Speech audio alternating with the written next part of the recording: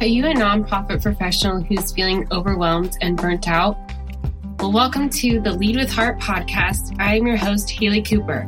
On this podcast, we will share stories of leadership, courage, and empathy that'll help you learn to take care of yourself, your staff, organization, and community. You will hear from nonprofit leaders who have been in your shoes and have learned best practices to raise more revenue and make a greater impact. Let's thrive together.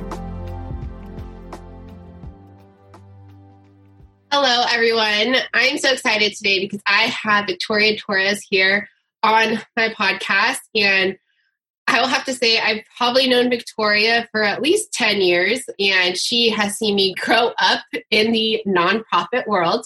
She's been an invaluable part of my journey to where I am today. And a little bit about Victoria. She serves as the Director of Community Impact at the Samueli Foundation, overseeing the foundation's work as it relates to the city of Anaheim, including capacity building, community relations, project management, evaluation, and reporting. Born and raised in Orange County, Victoria has been volunteering and working in the nonprofit sector for over 15 years. She is passionate about making connections that are strategic and meaningful with the intent of building strong relationships and partnerships. And I can attest to that. She is great at that. And she's also skilled in nonprofit management, which we're here to talk about today, team building, facilitation, evaluation, and talent development. She graduated from the California State University Fullerton with a bachelor's in human services and a master's degree in counseling. So welcome, Victoria. I'm so excited to have you here. And why don't you start sharing your nonprofit experience and how you got to where you are today? I would love to. Well, first of all, thanks, Haley, for asking me to be on your podcast. This is exciting. I'm so happy for you and all the work that you're doing and growing. And yes, it's been fun watching you all those years back. So my work in nonprofit has really stemmed since high school. I actually founded a club in high school. And I think just from that experience, I've just always had this little bug in me to lead and build and grow and connect. Like even that club on campus, it was the mentoring program. It was about shadowing seniors. High school seniors would take on an incoming freshman and like show them the ropes and kind of just have that person they can go to and connect with. And it was because I had that person. I had a senior who lived around the corner from me, and she just kind of organically adopted me because we both were on the softball team together. And I just remember someone saying like one time on campus, like, oh, you know a senior? Like it was a big deal, to know a senior. And I was a freshman. I'm like, yeah, she's my neighbor. And we were on the softball team. Yeah, like big deal. But that like meant something to be like, that was my first indication of like, oh, it's cool to know people older than you. It's cool to just like be in the know and be connected. And so I kind of used that as my guide for creating that new club. And that's really been my life, is understanding this need for connection and social capital. Like it's all about our social capital in life. And I've just been really lucky and blessed to have come across amazing mentors and amazing leaders that have taken me under their wing, especially female leaders, and guide me and coach me and not be afraid to tell me when I'm doing something wrong and give me those hard lessons. That's really just what I think now I, as a leader, take with me and wanting to impart wisdom and wanting to give back the way things were given back to me. And just knowing that there are always senior level people that we always will look up to and aspire to. And if we can have access to them, then our growth will just skyrocket as well. So I want to be that type of person that like, I want the freshman to look at me and go, oh, I want to know her. And I think that's what I take with me into this sector in our career. Like, I don't want people to be afraid to approach me. I don't want people to be afraid to ask questions, whether they think they're wrong or right or dumb. I just want people to feel warm and welcome and like there's this space to grow. So that's kind of the essence of my leadership. And also when it comes to nonprofit management, like I just also learned very young, luckily, about the difficulties we face in the nonprofit world. And even more so, that's why we need good leadership and we need safe places for people to ask questions and not feel bad or ridiculed for it. Well, thank you so much for sharing. I know you're such a gift to me, and I hope I can call you a mentor. I know that you have opened that space for me to feel welcome, to feel forward, to ask questions, and not be afraid to take risks. And we both, I should have mentioned this in your bio, but we both serve on the board of the Orange County Nonprofit Professionals Network, and you're the board chair, and you have really encompassed this idea of mentorship and welcoming people and helping nonprofit leaders grow into this organization. And can you talk a little bit, we're going to touch on mentorship, and then also why it's important to create a welcoming experience for board members. So can you touch a little bit more on like what mentorship looks like versus coaching, because those are two different things, and also why it's important for either new board members or new staff members to have a buddy on their team? A great question. Mentorship versus coaching. Sometimes they blend, and that's okay. And I think, so I have both. I have coaches in life and I have mentors in life. And the coaches, for me, a coach is someone that I go to and I'm asking for something very specific. Like, I really need some coaching and guidance on X. And it could be a skill I don't have. It could be the way I work with someone or the way I'm trying to work with a staff member or board member. Like, I really need some coaching and advice in a situation. Mentorship is more of this like personal relationship. Like, I can be raw and very vulnerable with someone to really understand, like, am I doing the right thing? Am I on the right path? Or is there another area I need to look deep inside myself? So mentorship to me is, I think about the people in my life who weren't afraid to say, Victoria, I think you're doing this wrong. Or Victoria, have you looked in the mirror, on that one? Or, someone who isn't, or someone who's just looking out for me too. I've had mentors that I'm at a job and they send me a job posting and they're like, you need to apply for this. Something that I would never have thought of even considering. And they're like, you're ready, do it. Those to me are mentors. Like, they're looking out for you. They're always thinking about you and they want the best for you. So I have both, and I've been both for different people at different times in their life, in their career. That is important both in the organization when it comes to staffing, but then also when it comes to the board. And it all starts with onboarding. I'm a big, big, big believer of onboarding. How you onboard staff and how you onboard your board is crucial to an organization's success around the culture that is built. Because if you bring on a new staff member or a board member and they don't know where to start, they don't know where to look, they don't know what to do, you're going to lose them very quickly. Or they're going to get indoctrinated into this wrong way of doing things very quickly. So I believe wholeheartedly in onboarding. It was actually, and I learned this from my 1 year in corporate life. I spent 1 year in the corporate world and I created a 100-page manual just for one department and one specific position. And because that position was so crucial to the organization, if this role didn't know what to do and where to go find things and how to do their job, then there was this domino effect that happened within the company. So that's how serious the corporate world takes on being new individuals. So it's paramount that as leaders, we start our staff and our board on the right foot, because otherwise we'll lose them. We spend so much time recruiting them and hiring them. We should spend just as much time and energy and money onboarding them.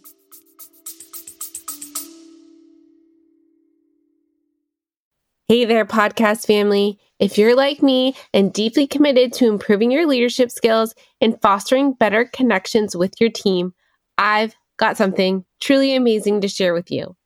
I'm proud to introduce the EMC Masterclass, something I talk about often as a certified trainer. It's an incredible program developed by the renowned Dr. Lola Gershfeld, an organizational psychologist and corporate emotional connection expert.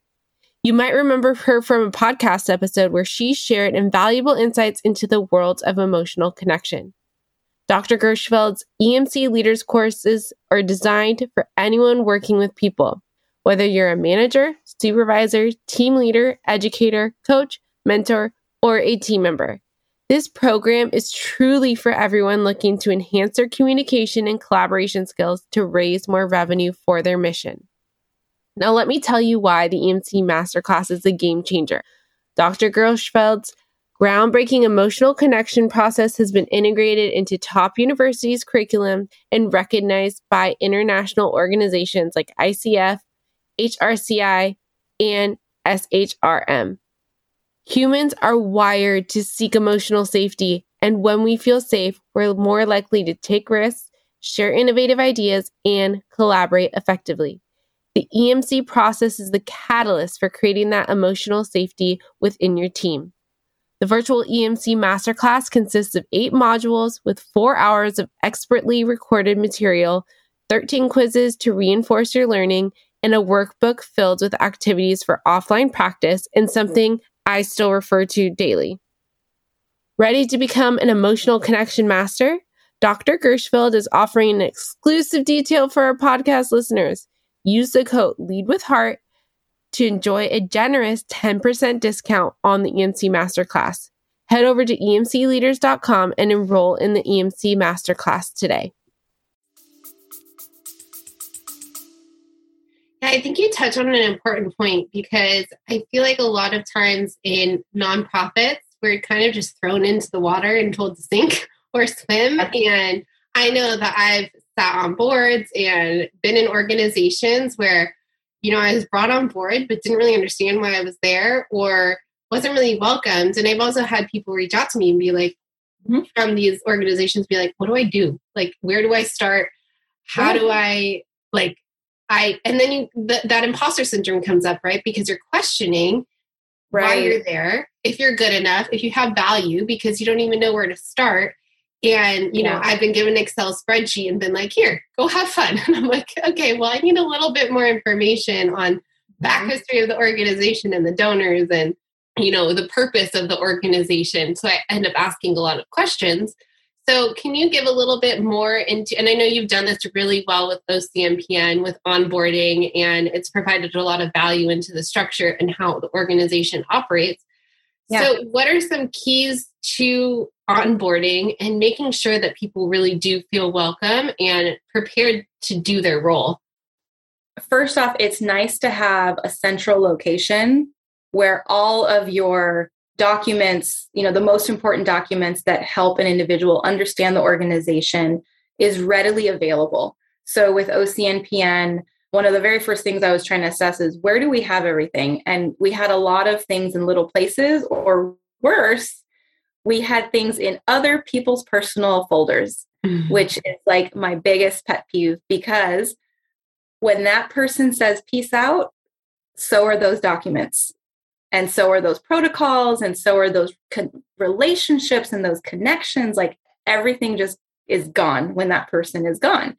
So it's very important for an organization to have a centralized area, document, SharePoint, whatever you choose, that is accessible to any staff member or board member. And I'm not saying every single document that exists, just certain key documents.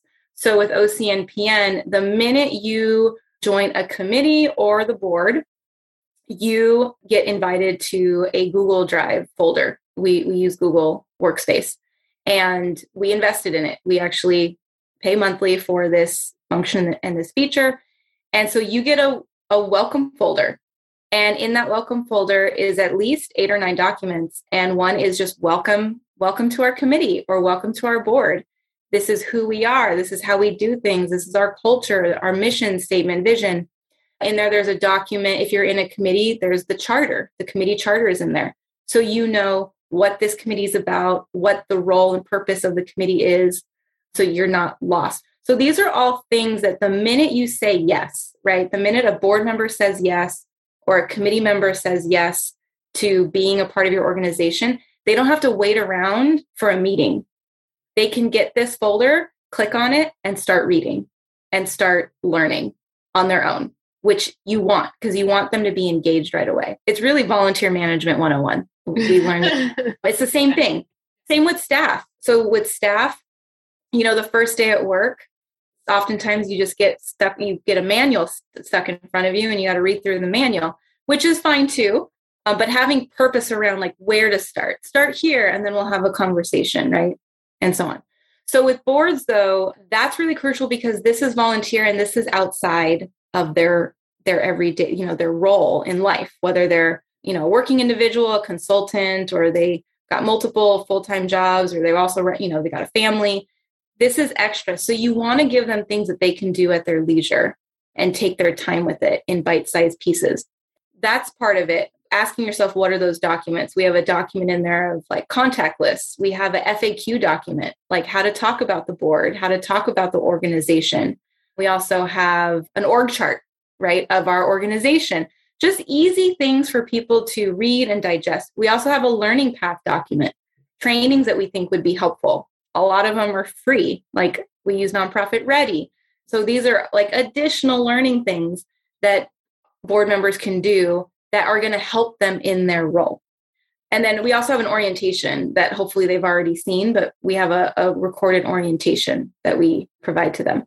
Though that's all in the welcome folder. And as they're going through it, they are able to reach out to their actual mentor. So we have a rule on the board. If whoever nominated you onto the board, they are default your mentor on the board as well.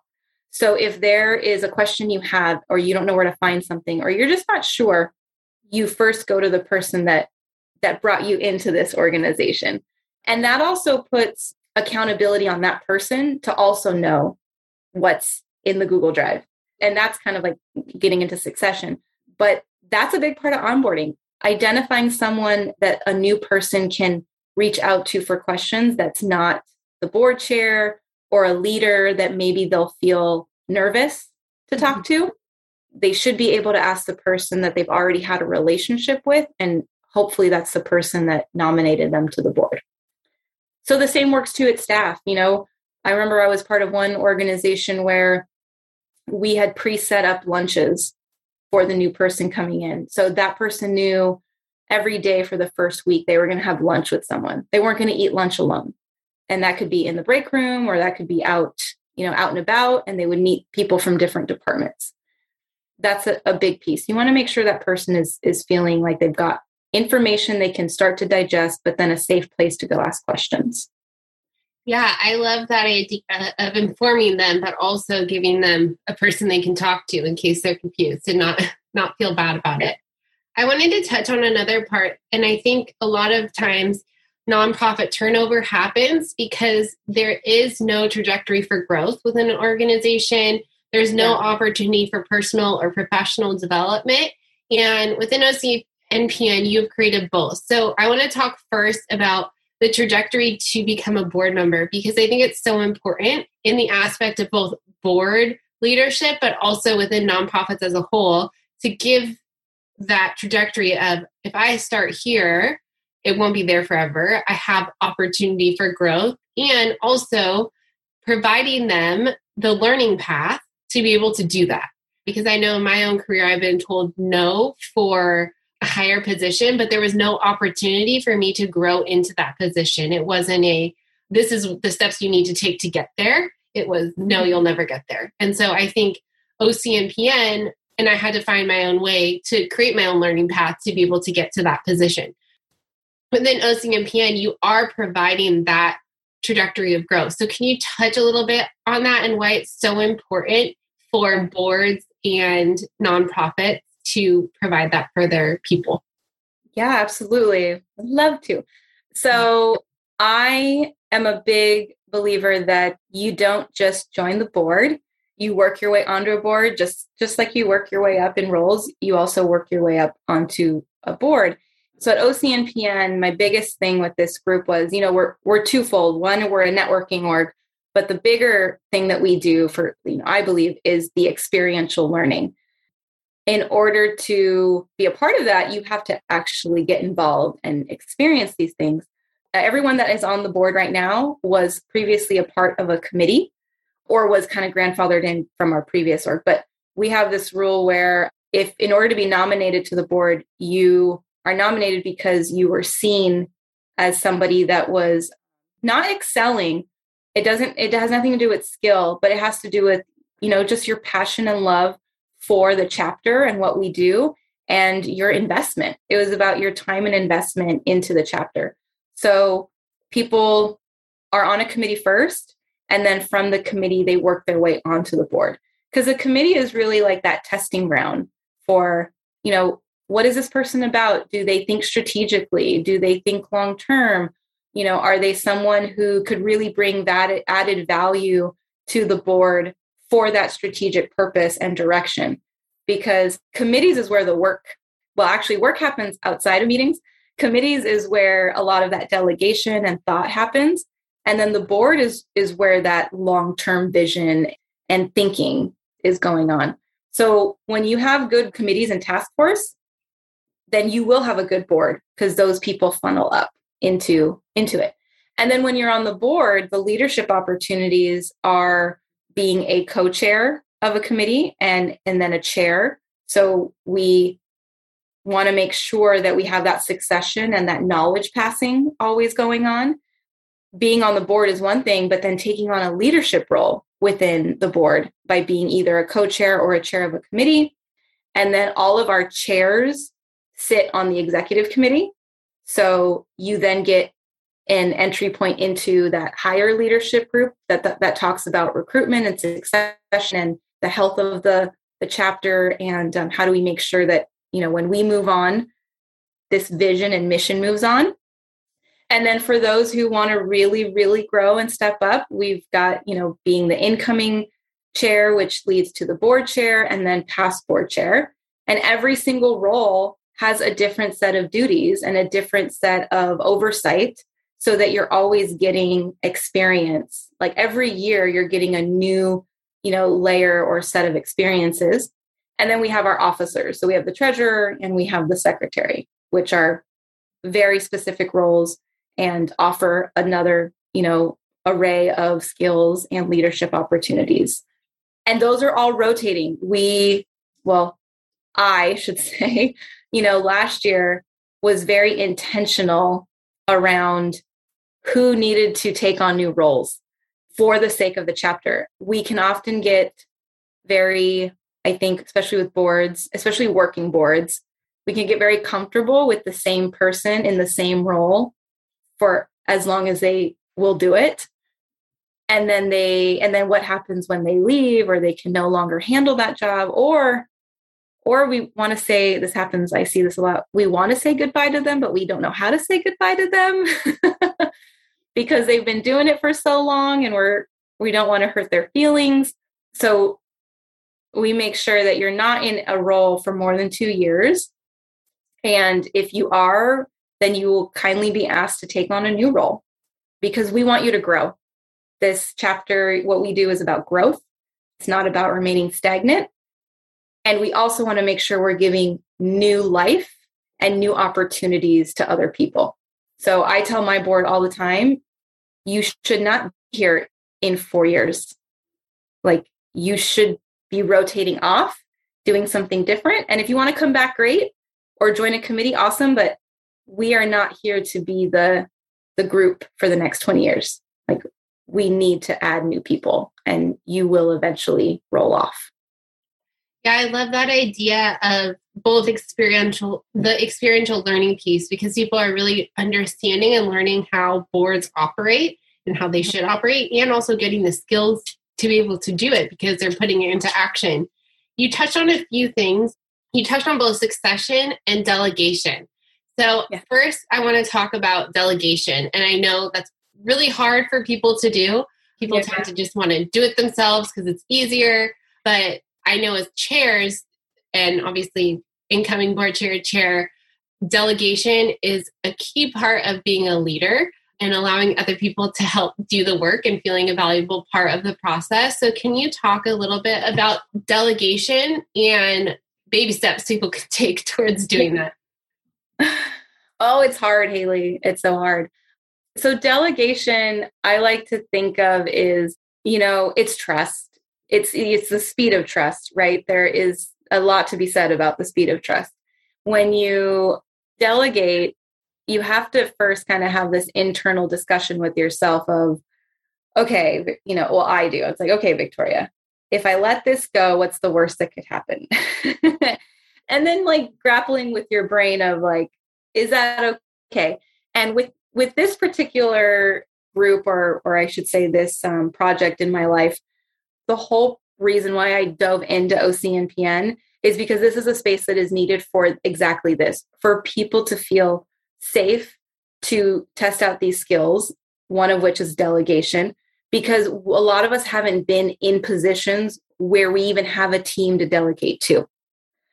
If there's any place that you want to let go or practice letting go, like we are the place to, to test it out, because you're given that permission to let go. So on a committee, you're doing the work. And so it's really important for people, and it was important for me to understand, like, okay, I'm actually at a place now where I have people that also believe in this mission too, and I have to trust that they care about it just as much as me. And as long as I feel that, and I do, as long as I feel that in my people, that they care just as much about it as I do, then that should be enough. If you don't feel that, then that's probably why you're not delegating.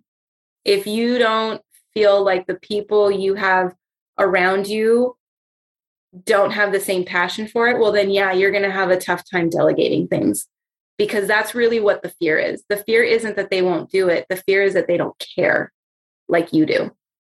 And so that's one thing to assess in yourself. Have I surrounded myself with the right people? And when it comes to nonprofits, it's, have you hired the right people? Are you hiring for skill, or are you hiring for that passion and that love for the mission? Because the skill should be taught. The skill can be taught, but sometimes it's that passion too. And yeah, I know there's trepidation around, well, I don't think they can do it. Okay, well, then provide them the training, the coaching, provide them with what they do need to grow that skill. There's tons of trainings out there now. There's tons of ways to go and, get that. So the baby step, I think, first starts with you looking in the mirror and asking yourself, why is it hard to hand this off? Because it's probably not about them. It's more about you. And then start with baby steps and start with little things. Start with something as simple as running a meeting, like saying, you know what, I'm going to take a step back from this one. You handle it and see how they do. And so slowly working your way up to that trust. It's like delegating, but you're still there. But then some things you just got to literally let go. You just got to know that, you know what, I trust Haley. Maybe she's not going to do it exactly the way I'm going to do it, but that's not important. What's important is the end result. As long as the end result gets done, then it was a success and delegation was worth it. So yeah, I always say delegation is less about the person you're delegating to, and it's more about you and your ego. And we just all have to check our ego from time to time. Yeah, definitely. And I always find it interesting that in leadership courses, they never really talk about that personal development piece, at least from what I've seen. It's more, and I think, like you said, that's such an important part. Sometimes you have to check yourself in your own leadership and like the resistance that's coming up in delegation to really question what's coming up for you. So I want to touch a little bit on succession, because I know that's such an important piece to you and something that you advocate and help with a lot with other organizations. But a lot of nonprofits don't prepare for this or don't do it well. And so what are some, and I know a lot of succession will be happening with founders, especially after the last 2 years and doing a lot of introspection, just the times that we're in.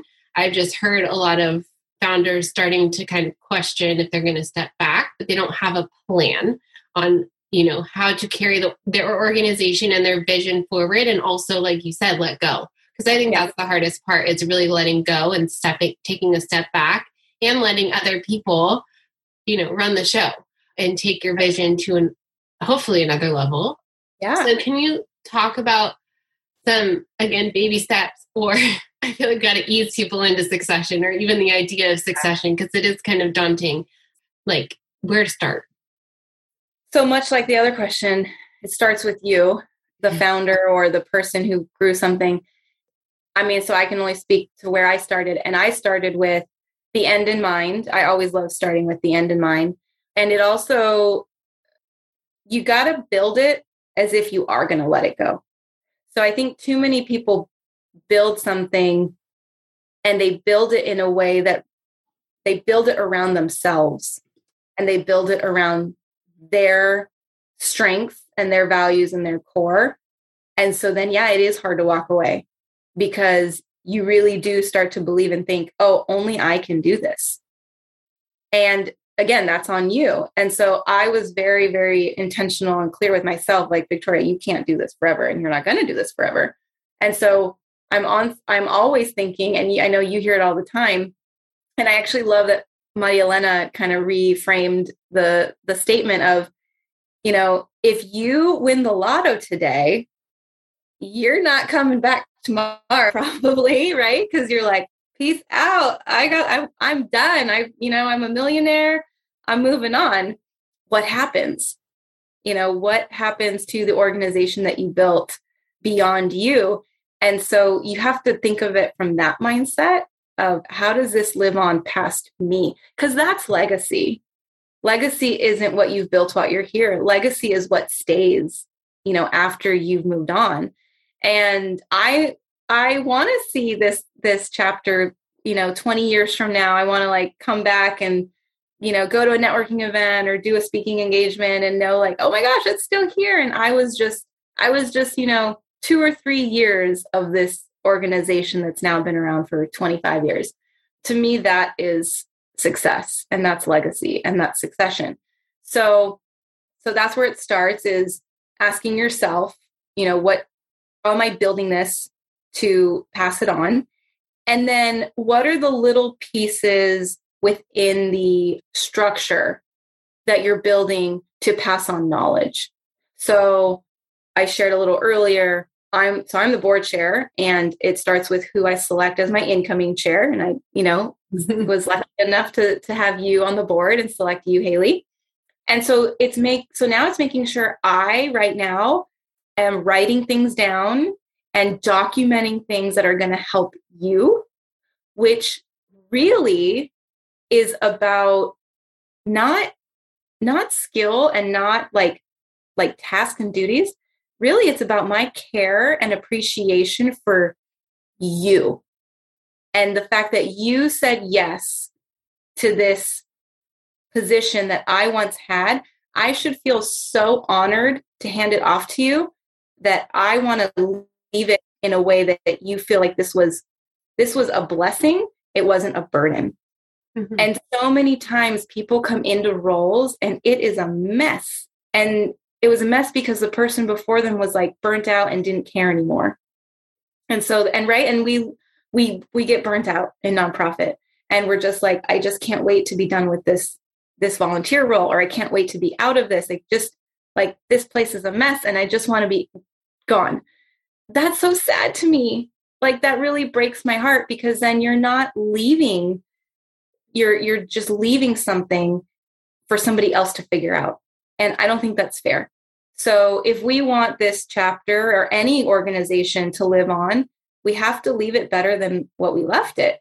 And so all of us have an obligation to document, to not half-ass it, to save things, and to leave notes, and to leave suggestions and tips and tricks, so that when the next person comes on, it's not as hard.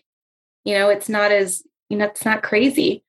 And we also, and this is something so key in my life, is we have an obligation to share.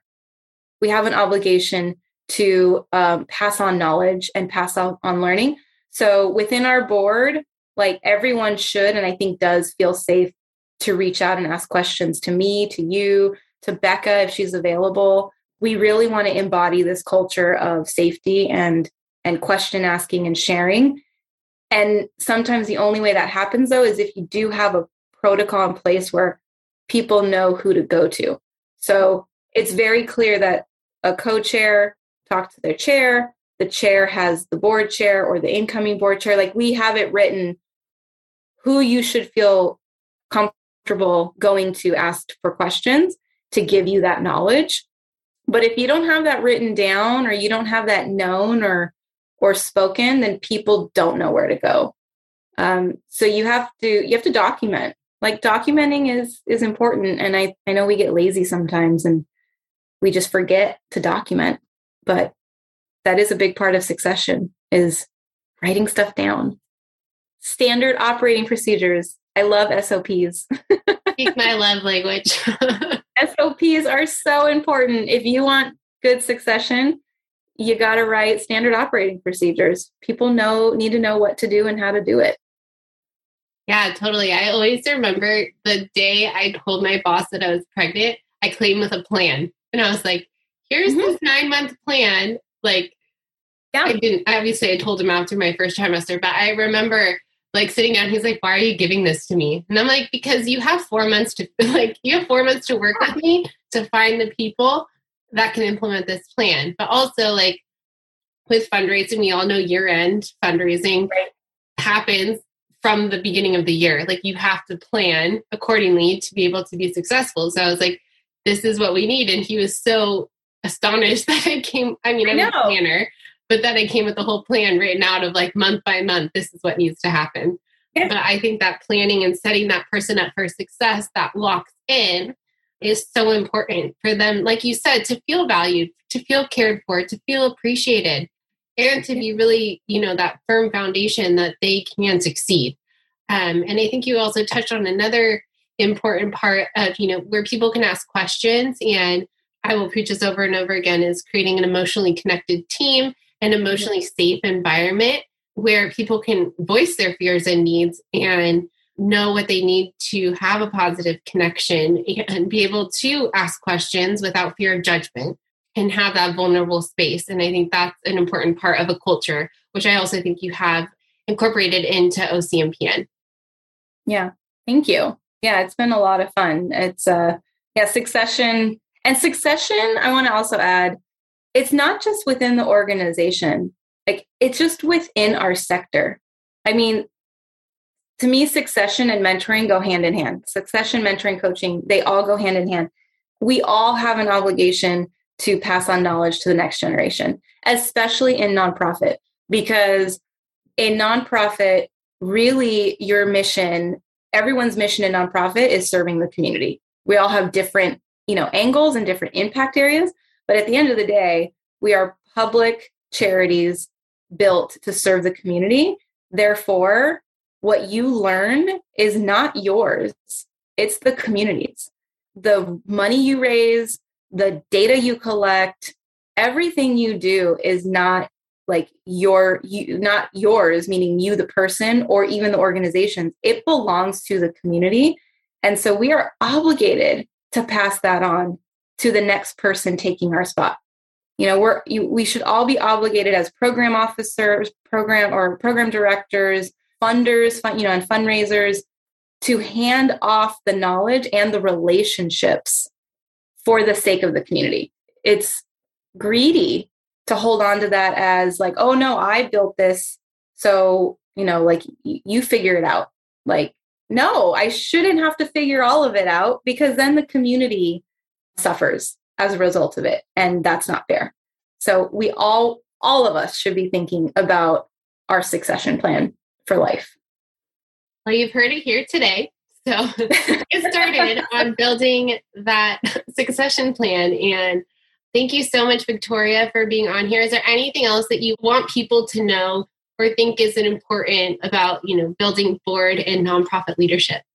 No, I think, oh my gosh, you asked such great questions. And I feel like, I got to say everything. But I think at the end of the day, what I want people to know, given the point in time we are, especially in this post-COVID world is the landscape is changing and people are wanting to do more and help more.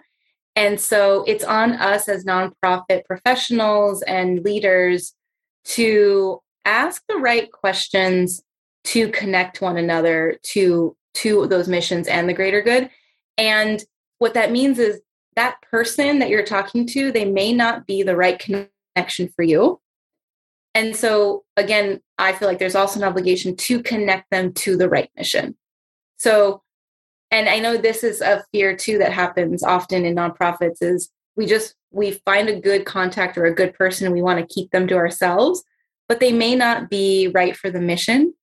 You should hand them off to someone else. Like connect them to someone else and trust that that connection will come back, tenfold. So that's the other piece to succession and growth and leadership, that sometimes the person that it's in front of you isn't for you. Therefore, another mission down the street, but just pray that someone will send you someone right for you. And then we all will also be better for that as well. So that's also a part to it I want to add. I think we're going to have a whole nother episode on collaboration and working together and collective impact. So I'm definitely going to be inviting you back. But thank you, Victoria, for being here. I know you're such a gift to me. I will say it over and over again. And you're such a valuable part of my life, my professional journey, investing in me as a working mom. And I'm just so thankful to know you. Oh, thank you, Haley. Thank you so much. I'm so grateful for God bringing us together. I really do believe that He's always at work. And I always know that I'm in good company when I'm around people like you. And so thank you for doing this. And thank you for everything you've taught me. If you have valued these stories or learned something from what you've heard, please share this podcast episode or follow me on LinkedIn. Thank you so much for your support, and together we can build a better community and world.